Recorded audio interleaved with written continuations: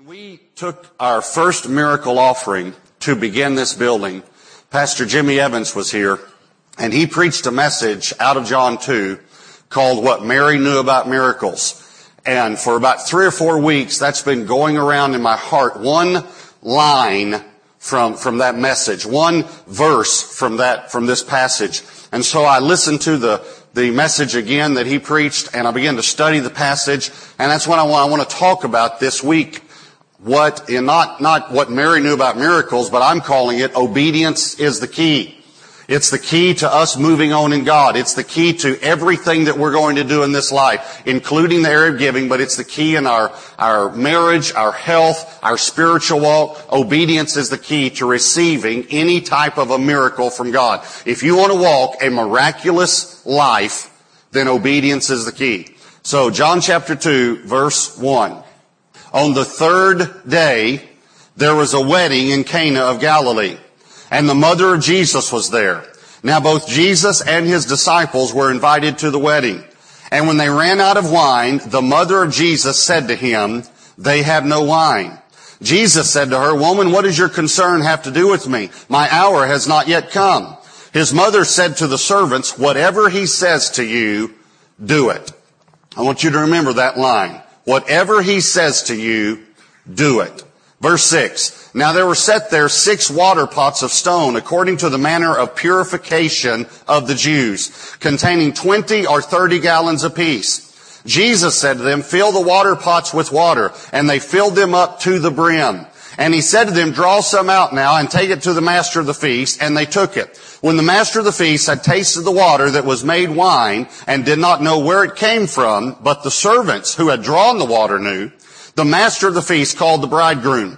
And he said to him, "Every man at the beginning sets out the good wine, and when the guests have well drunk, then the inferior. You have kept the good wine until now."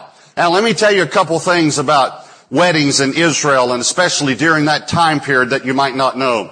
These would go on for days. The reception went on several days. We just read the verse a moment ago. We started with on the third day. This is the third day of the reception. The bride and groom were treated like kings and queens for 7 days. They didn't go on a honeymoon. They stayed right there in town, which is kind of the pits. But anyway, to kind of compensate for not going on a carnival cruise, they had this party, they had this reception that just went on and on for days, and they were treated like royalty during that time. But it was the responsibility of the groom's family to provide the food and the drink for that period of time. And if they ran out, then everybody went home early. They were mad about it because they planned the long weekend, and they didn't get to stay for the whole thing. And it was a disgrace to the family, to both families that lived in that community, and it was a scandal and a shame for the rest of their lives. For this couple that was getting married, it would have been something that they would have carried with them for the rest of their lives, remembering that at their reception that was supposed to last so many days, it ended early and everybody went home griping. You understand what I'm saying? So I'm trying to set the background for this miracle, because it doesn't seem like it's this miracle that has a lot of significance to it. It's simply helping a family avoid embarrassment in the community. And Mary comes to Jesus. Now Mary and Jesus are invited, and history tells us, tradition tells us, that they were invited because it was a part of their family, a distant part of their family. Some theologians believe it was actually John that wrote the book of John, that it was his wedding.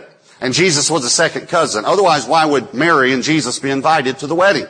They could have been friends, but probably family. And that also probably tells us why Mary was so concerned, because it was one of her relatives. She's concerned about these things. Now, here's my question though. Why'd she go to Jesus when they ran out of wine? It said, that they ran out of wine, and Mary goes to Jesus, and notice what she says. It's very to the point. She said, "They have no wine." They're out of wine. They ran out of wine. And Jesus is like, "What are you telling me for?" I think Mary gave him one of those mother looks, You know what I'm talking about, young man. You know why I'm coming to you. Because you're the Son of God. I know who you are.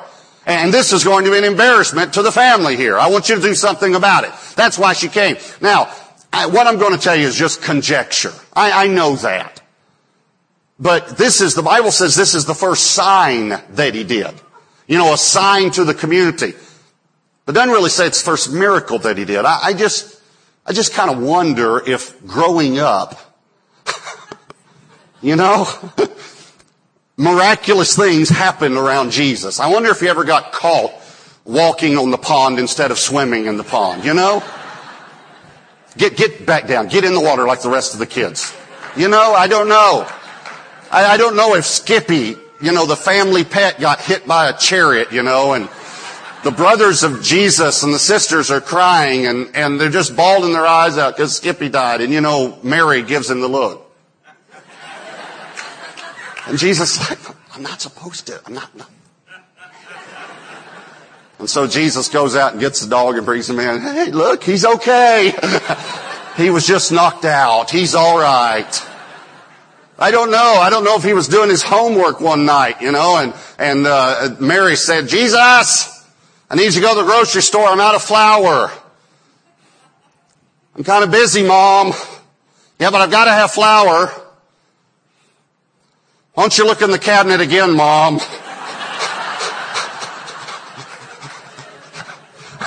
I don't know. I know it's conjecture. But I don't know why Mary went to Jesus. You understand what I'm saying? She must have known that he had the ability to do something about it. Because she goes and she says, they have no wine. And then I want you to notice what she does, okay? She says, they have no wine. And Jesus said, hey, what does your concern about this have to do with me?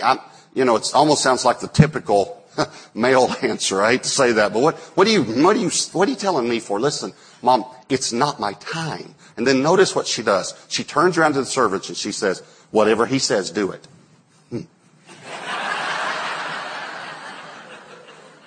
I mean, now he's stuck, you know. Typical mother. She's not taking no for an answer. Whatever he says, do it. And I want you to think about that. That's the phrase that's been going over and over in my spirit when we talk about giving to the Lord. I don't want you to give by compulsion. I don't want you to give by pressure.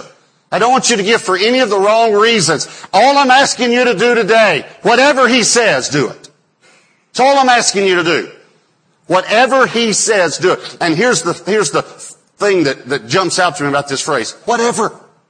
Whatever. No matter how crazy it sounds. How crazy was it to fill up water pots with water when they were out of wine? What he tells you to do might sound crazy. It might not make any sense on this earth. But if he says do it, and you want to see a miracle, do it. Whatever he says, do it. And then she puts those last two words on it. Do it. Do it. Do it. In other words, whatever he says, just do it. Nike has made $1 zillion off of Mary. Mary's the one that came up with just do it.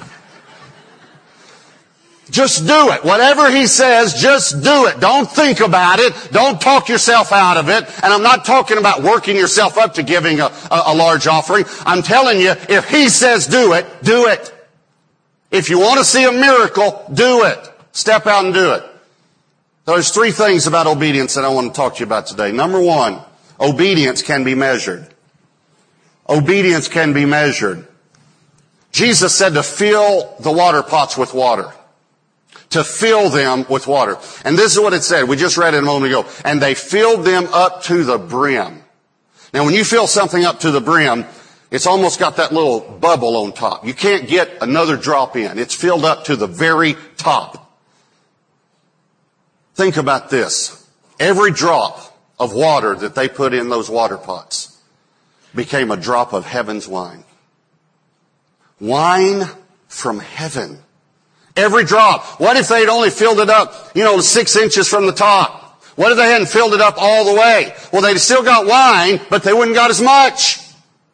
You determine the measure that God blesses you with. That's what we read just a few weeks ago in Luke 6. With the same measure you use, it will be measured back to you. Whatever measure you give with is what you're going to get back with. If you use a teaspoon to give to the kingdom, God's going to use a teaspoon to give back to you. See, a measure, whatever measure you use. If you use a quart, God's going to use a quart to give back to you. If you use a bucket, God's going to use a bucket. If you use a dump truck, He's going to use a dump truck. You determine the extent of the miracle. By your obedience, by my obedience. I determine it. We determine the extent of our miracle. They determined how much wine they got by how much water they put in. They put in something natural. Jesus turned it into something supernatural. So my question for you today is, what measure are you going to use? Are you going to fill it up to the brim? Are you going to give as much as you can? Are you going to give a little bit? If you give a little, you're going to get a little back. If you give much, you're going to get much back. That's the spiritual principle. That's the biblical principle. A lady last week, a single mother, came up to me after the service and said, I've been struggling with this tithing message. And she said, I got paid last week and I finally decided I'm going to do it. I'm going to do it.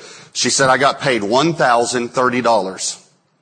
And so I decided I'm going to give a full tithe, $103. And she said, immediately when I decided it, the Lord said, give 120. And she said, Lord, this is a struggle to give the full 10%. I'm a single parent. I'm on a fixed income. By the way, I understand the phrase a fixed income, but my question for you is, who are you letting fix it? Or this phrase, I'm on a limited income. Who's limiting it? Who's setting the limits on it? Do you really believe your income comes from the world, or do you believe it comes from God as a child of God? And so she's arguing with the Lord. Lord, this is a struggle. And I understand. I'm telling you, I understand that. She's going through the struggle. And so, but she kept hearing the Lord said, give over and above the tithe. Give more. Trust me. Give 120. And so she did. She wrote the check for 120. She came. She put it in the offering box. Someone walked up to her last weekend after she gave the check and gave her a check for $120. The exact amount. She determined the measure that God gave back to her. She came up to me so excited. I gave today. First time. And someone immediately walked. That day, God speaks to someone. Go give her that. And this amount. Listen, this is supernatural what I'm talking about. And what prompts the supernatural in your life is obedience. Obedience can be measured. Here's the second thing about obedience. Obedience transforms dead religion into exciting faith. Obedience transforms dead religion into exciting faith. Have any of you been a part of a dead religious society? There's nothing worse, is there? These were ceremonial washing pots. These were according to the purification of the Jews. They had no spiritual significance. It was religion. Religion. How do you think people came to those water pots? Excited?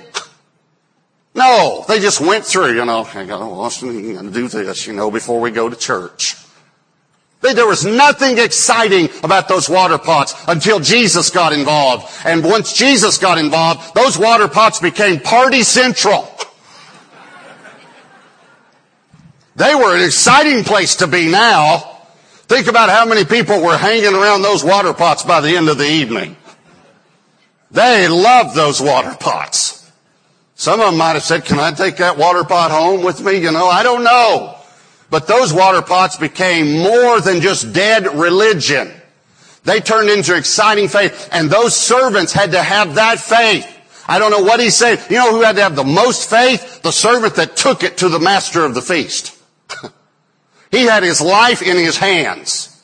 The servant that took the ladle, where he had just filled it with water and took it and said, taste this, it's good. I know some believers that have been believers for years, and some people who've been believers for a long time are the most boring people you could ever want to be around. They're Christian fossils. You ever been around them? They don't move very much at all. But I've been around some other believers that have been believers for a long time, and they're still excited about Jesus. You want to know why? Because obedience is the key. Because they're living a life of excitement. And let me tell you a life of excitement. Whatever he says, do it. You want to be excited? Whatever he says, do it. See, I don't have a boring life. I told you just a little bit of our testimony last week of giving. I have one of the most exciting lives I know. You want to know why? Because he keeps scaring me. He keeps me on the edge. There's no way I could get bored. If you're bored with church, Start obeying Jesus. Start doing whatever he says. I have a friend of mine. He's a member of another church, and they were raising funds to build a building, and they were asking for a 3-year commitment. And so he began to pray, Lord, I ask you to speak to me an amount to give over the next 3 years. And he just, I'm asking you to speak to me. And immediately the Lord said to him, $50,000. He said, Lord, I'm going to pray about this for a while. I'm just starting. You don't have to tell me yet. Just think about it for a while. The Lord said $50,000 over the next 3 years. $50,000. He just overwhelmed. So he began to think, well, God, you've blessed me in the past, and I guess if you blessed me, that might be possible. And he was out in his backyard, and he lives in Irving, and an airplane flew over from the airport. And he looked up, and he was watching this airplane fly over, and the Lord spoke to him and said, do you think I'm just going to drop this $50,000 out of the sky? What are you looking up in the air for? He said, where you need to be is in your office looking at your budget, figuring out how to do this. Because I'm telling you, I want you to give $50,000 over the next 3 years. So he went in and he began to look at his budget. And he said, well, God, if I were to do this, I guess I could cut, upgrading my vehicle. Rather than upgrade every 3 years or whatever it was, I could wait another 3 years. And the Lord said, yeah, you can do that. So he pulls that out. And I guess I could pull that out. And he pulled it. And he figured out what he would have to give on a monthly basis to give $50,000. And when he took all the things out of his budget that he felt like God was telling him to, he added up. It was the exact amount. It was the exact amount. And he said, God, but this is going to be a struggle. This is going to be a strain. The Lord said, just do it. Trust me. At the end of the 3 years, he looked back, and everything he cut out of his budget, God had so blessed him, he'd put back in. Everything he'd taken out, he didn't lose anything. God had blessed him that much. But here's the amazing thing. At the end of the 3 years, after he gave the $50,000, he got a letter from DFW Airport that said, we've conducted a study and your house is in the flight pattern. His neighbor's house, by the way, wasn't in the flight pattern. His was the how many feet away from the runway, and the neighbor's was too many feet. And they said, we've conducted a study, and we're going to pay you an amount of money for the effect that this has on your house. And you know what they gave him? $50,000. $50,000, the exact amount God told him to give. 3 years later, after he gave it. And he said, that night, I was standing out in the yard, heard a plane again, looked up, and he said, the Lord spoke to me and said, I can drop it out of the sky if I want to. That's not that hard for me, just to let you know. But I'm telling you, he had to sacrifice. You understand, we hear these testimonies say, I'd like for God to drop it out of the sky for me. 3 years of cutting things out of his budget. 3 years of making a sacrifice to be able to do this. Obedience transforms dead religion into exciting faith. And here's the third thing. Obedience is the key to our heart's desires. Obedience is the key to our heart's desires. Boy, if you don't hear anything today, I want you to hear this. Obedience is the key to getting your heart's desires met. Think about this miracle. Jesus' first public miracle, his sign, this that he did in John 2. It was not raising someone from the dead. It was not healing someone. It was simply blessing a family at their children's wedding with the refreshments. Helping them pay for the refreshments of their children's wedding. Are you catching this? This is the first miracle that Jesus did that we know of in Scripture. Here it is. Here's what it is. All it is helping a family pay for the refreshments at their children's wedding. That's it. You know what that tells me? God cares about the things you care about. You care about your family? God cares about your family. You care about sending your children to college? God cares about sending your children to college. You care about having good medical and dental for your family? God cares about that. God cares about those things. And here's what I'm telling you. We've got this thing that I've got to keep my heart's desires over here. And Lord, you're asking me to give this, and the pastor's asking me to give, but I'll have to keep something back now for my heart's desires. I'm telling you, the key to getting your heart's desires is giving to God, is obeying whatever he says. Look at this verse, Psalm 34, verse 7. It says, delight yourself in the Lord, and he will give you the desires of your heart. Delight yourself in the Lord and He will give you the desires of your heart. Every time I've given to land or to a building or to the church over and above, every time I've had needs. Every time my own family, we've gone through things and we've had needs every time that I've done it. But here's what I've learned. Please catch this. If you'll build God's house, He'll build your house. And I'm going to tell you something that you might not even believe, but if you believe it, it will change your life. God wants to bless you more than you want to bless yourself if you'll give Him the opportunity. I'll tell you something else too. God will bless you more than you'll bless yourself if you'll give Him the opportunity. And I'll give you 2 reasons why God will bless you more than you'll bless yourself. The second reason is, I want to do that in first because the other one I think is more important. The second reason is because He has more money than you do. He has more ability to take care of your family than you do. Here's the first reason, though, He'll bless you more than you'll bless yourself, because He loves you more. Listen to me. He loves you more than you even love yourself. He loves you more than you love your family. He loves you so much that He was willing to give up the most important, precious thing He had to get you. Why wouldn't He want to bless you? For God so loved the world that He gave His only begotten Son so He could ruin our lives. No. He wants to bless us. He wants to give us our heart's desires. And we have this thing that, well, maybe my heart's desires are wrong. It's not wrong to want to send your children to college. It's not even wrong to want to have a nicer home. We've got all these things that God really doesn't want to bless us. God doesn't want to provide for us. And if anyone's going to provide for me, I'm going to have to provide for me. And I'm telling you, God wants to bless you more than you want to bless yourself. But obedience is the key. Doing whatever He says, that's the key. He said, seek me first, and all these other things I'll give you. You seek me first and my righteousness, and I'll give you all these other things. Do you understand? If you seek God first, you not only get God and His righteousness, you get all the other things too. But if you don't seek God and Him first and His righteousness, you don't get God and you don't get His righteousness and you don't get the other things too. And by the way, if you get the other things, they'll become a curse to you, not a blessing. It's the blessing of the Lord. Proverbs 10:22. The blessing of the Lord makes one rich, and He adds no sorrow to it. I know a whole lot of people that have had a lot of things and they got a lot of sorrow too. When God blesses you, He adds no sorrow to it. See, there are a lot of people that got things, but they lost their marriage to get it.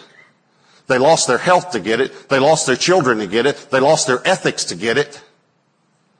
But when you serve God and Him first, He wants to bless us.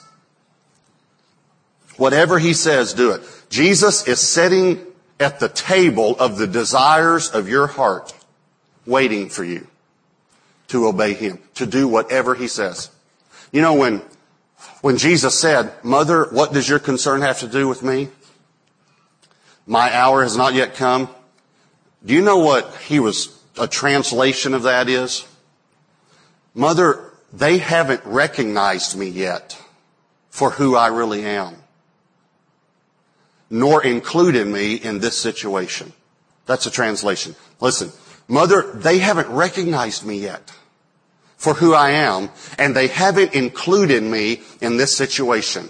He wasn't telling her no because he's already planning on doing it. He knows the future. He's going to do it. So he wasn't telling her no.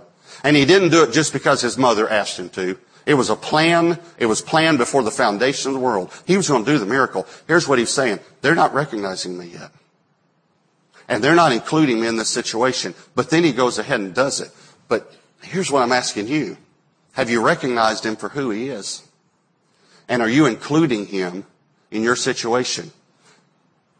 He is seated. I want to say it again. He is seated at the table of your heart's desires, and He knows that you don't have enough to fulfill your heart's desires for your family. He knows you don't have enough. And He's seated at that table waiting for you to include Him in the situation and waiting for you to recognize Him for who He is. When we did the first miracle offering, God spoke something to my heart that He spoke to me years ago in giving. This was just a few years ago. And he spoke to our hearts that he wanted Debbie and I to give everything.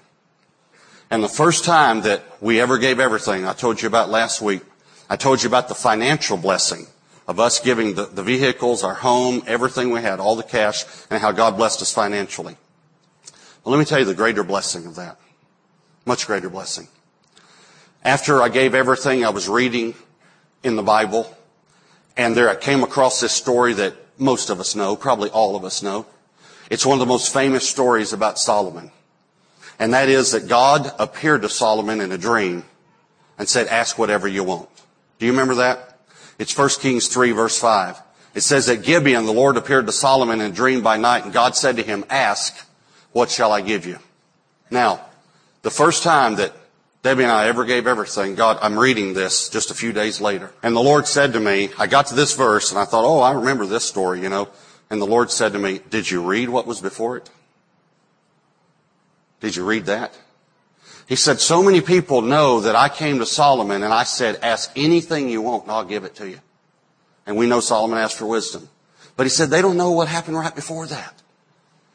And look at the verse right before it. Verse 4 says, now the king went to Gibeon to sacrifice there, for that was the great high place. Solomon offered 1,000 burnt offerings on the altar. 1,000 burnt offerings. It was customary for a king when he was anointed king to go to the altar, to go to Gibeon, and to sacrifice one burnt offering. One burnt offering. Solomon offered 1,000 burnt offerings. I think if the people were around him, they probably said to him, listen, king, if you want to do something that no king's ever done, give 10. If you want to really go down in history, then give 100, but not 1,000. I mean, this is crazy, not 1,000. You know what I think Solomon said? I don't want to go down in history. I don't want to do something that no king's ever done. I want to give to God. And he makes an extravagant gift to the Lord. And then the Lord shows up and says, ask anything you want and I'll give it to you. Listen to me. Here's what God spoke to me that day. He said, I only say this to givers. I would never say to a selfish person, ask anything you want and I'll give it, because they'd ask for themselves. But once I break someone's heart, and once they become kingdom-minded, and once they become extravagant givers, I can trust them. And I come to extravagant givers, and I say to them, ask me whatever you want. And that day, I was 25 years old, almost 20 years ago now. I'm sitting in that chair, and the Lord speaks to me and says to me, right after we'd given that extravagant gift, He says, ask anything you want, and I'll give it to you. And I remember immediately I knew what I wanted. I said, I want Debbie for the rest of my life. That's what I want. I know a whole lot of preachers that lose their marriage. And I don't want to lose my marriage, God. And I want us to be passionately in love for our whole lives. That's what I want. And here's what God said. You can have it. And we have the best relationship. Now listen to me. That's worth more than an airplane. That's worth more than any amount of money. And 3 years ago when we were starting this building, God spoke to us again, give everything. And we did it again, and the Lord took me back to that verse and reminded me and said, ask. What do you want? Ask. You know what I said? I said, I want my children to fall passionately in love with you. You know, you raise them right, you do everything you can for them. You can't make them love God. I said, God, I want you to do such a work in their heart that they fall passionately in love with you personally. They have their personal relationship with you. And I got great kids. Never given us any problem. Great kids. We started watching over the next few months. Our children just begin to fall passionately in love with Jesus. Go up to wake them up in the morning and their Bible be open on the nightstand. What amount of money is that worth? That they fell asleep reading their Bible. And we watched God do such a work in their life, but our son James, he just began to change. It took a few months, but then all of a sudden he began to change. James is our strong-willed child. You got one of those? When Josh and James were young, Josh would start to touch something and I'd say, no. And if I said it too loud, He was very sensitive, If I said no like that, I knew I'd wounded his spirit. And so I'd have to say to him, no, son, don't touch that. We don't touch that. And I'd have to talk real soft because I have a big voice, Not James. No.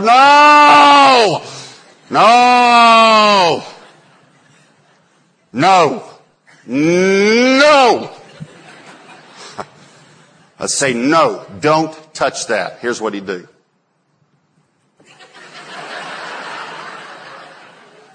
And I'd take his hand. I'm talking about between 1 and 2 years old. And I'd take his hand and I'd say, no. Just like that. He'd go like this.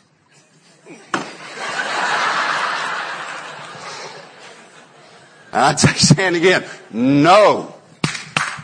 I'd bust his hand. It'd be hurting. It just hurt my hands to do that. Hurt your hand, And he'd just sit there. Well, you'd spank his hand. And he'd take it like this.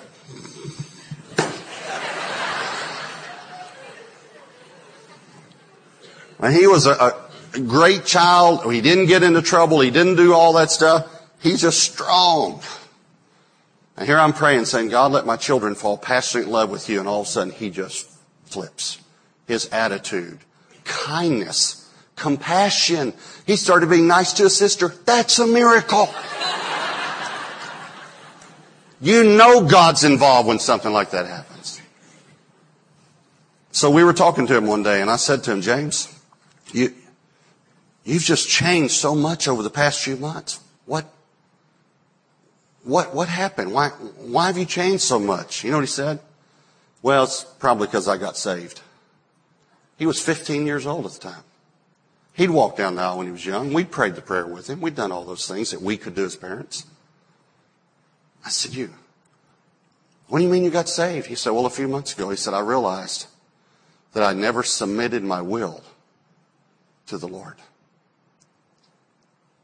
And I got saved, truly saved. And I said to him, when? When did it happen? He said, the night you shared your testimony. I got saved, Dad, when you were preaching. What's that worth? Here's what I'm telling you today. Whatever he says, do it.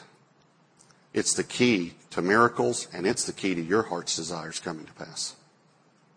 I want to ask you to bow your heads and close your eyes.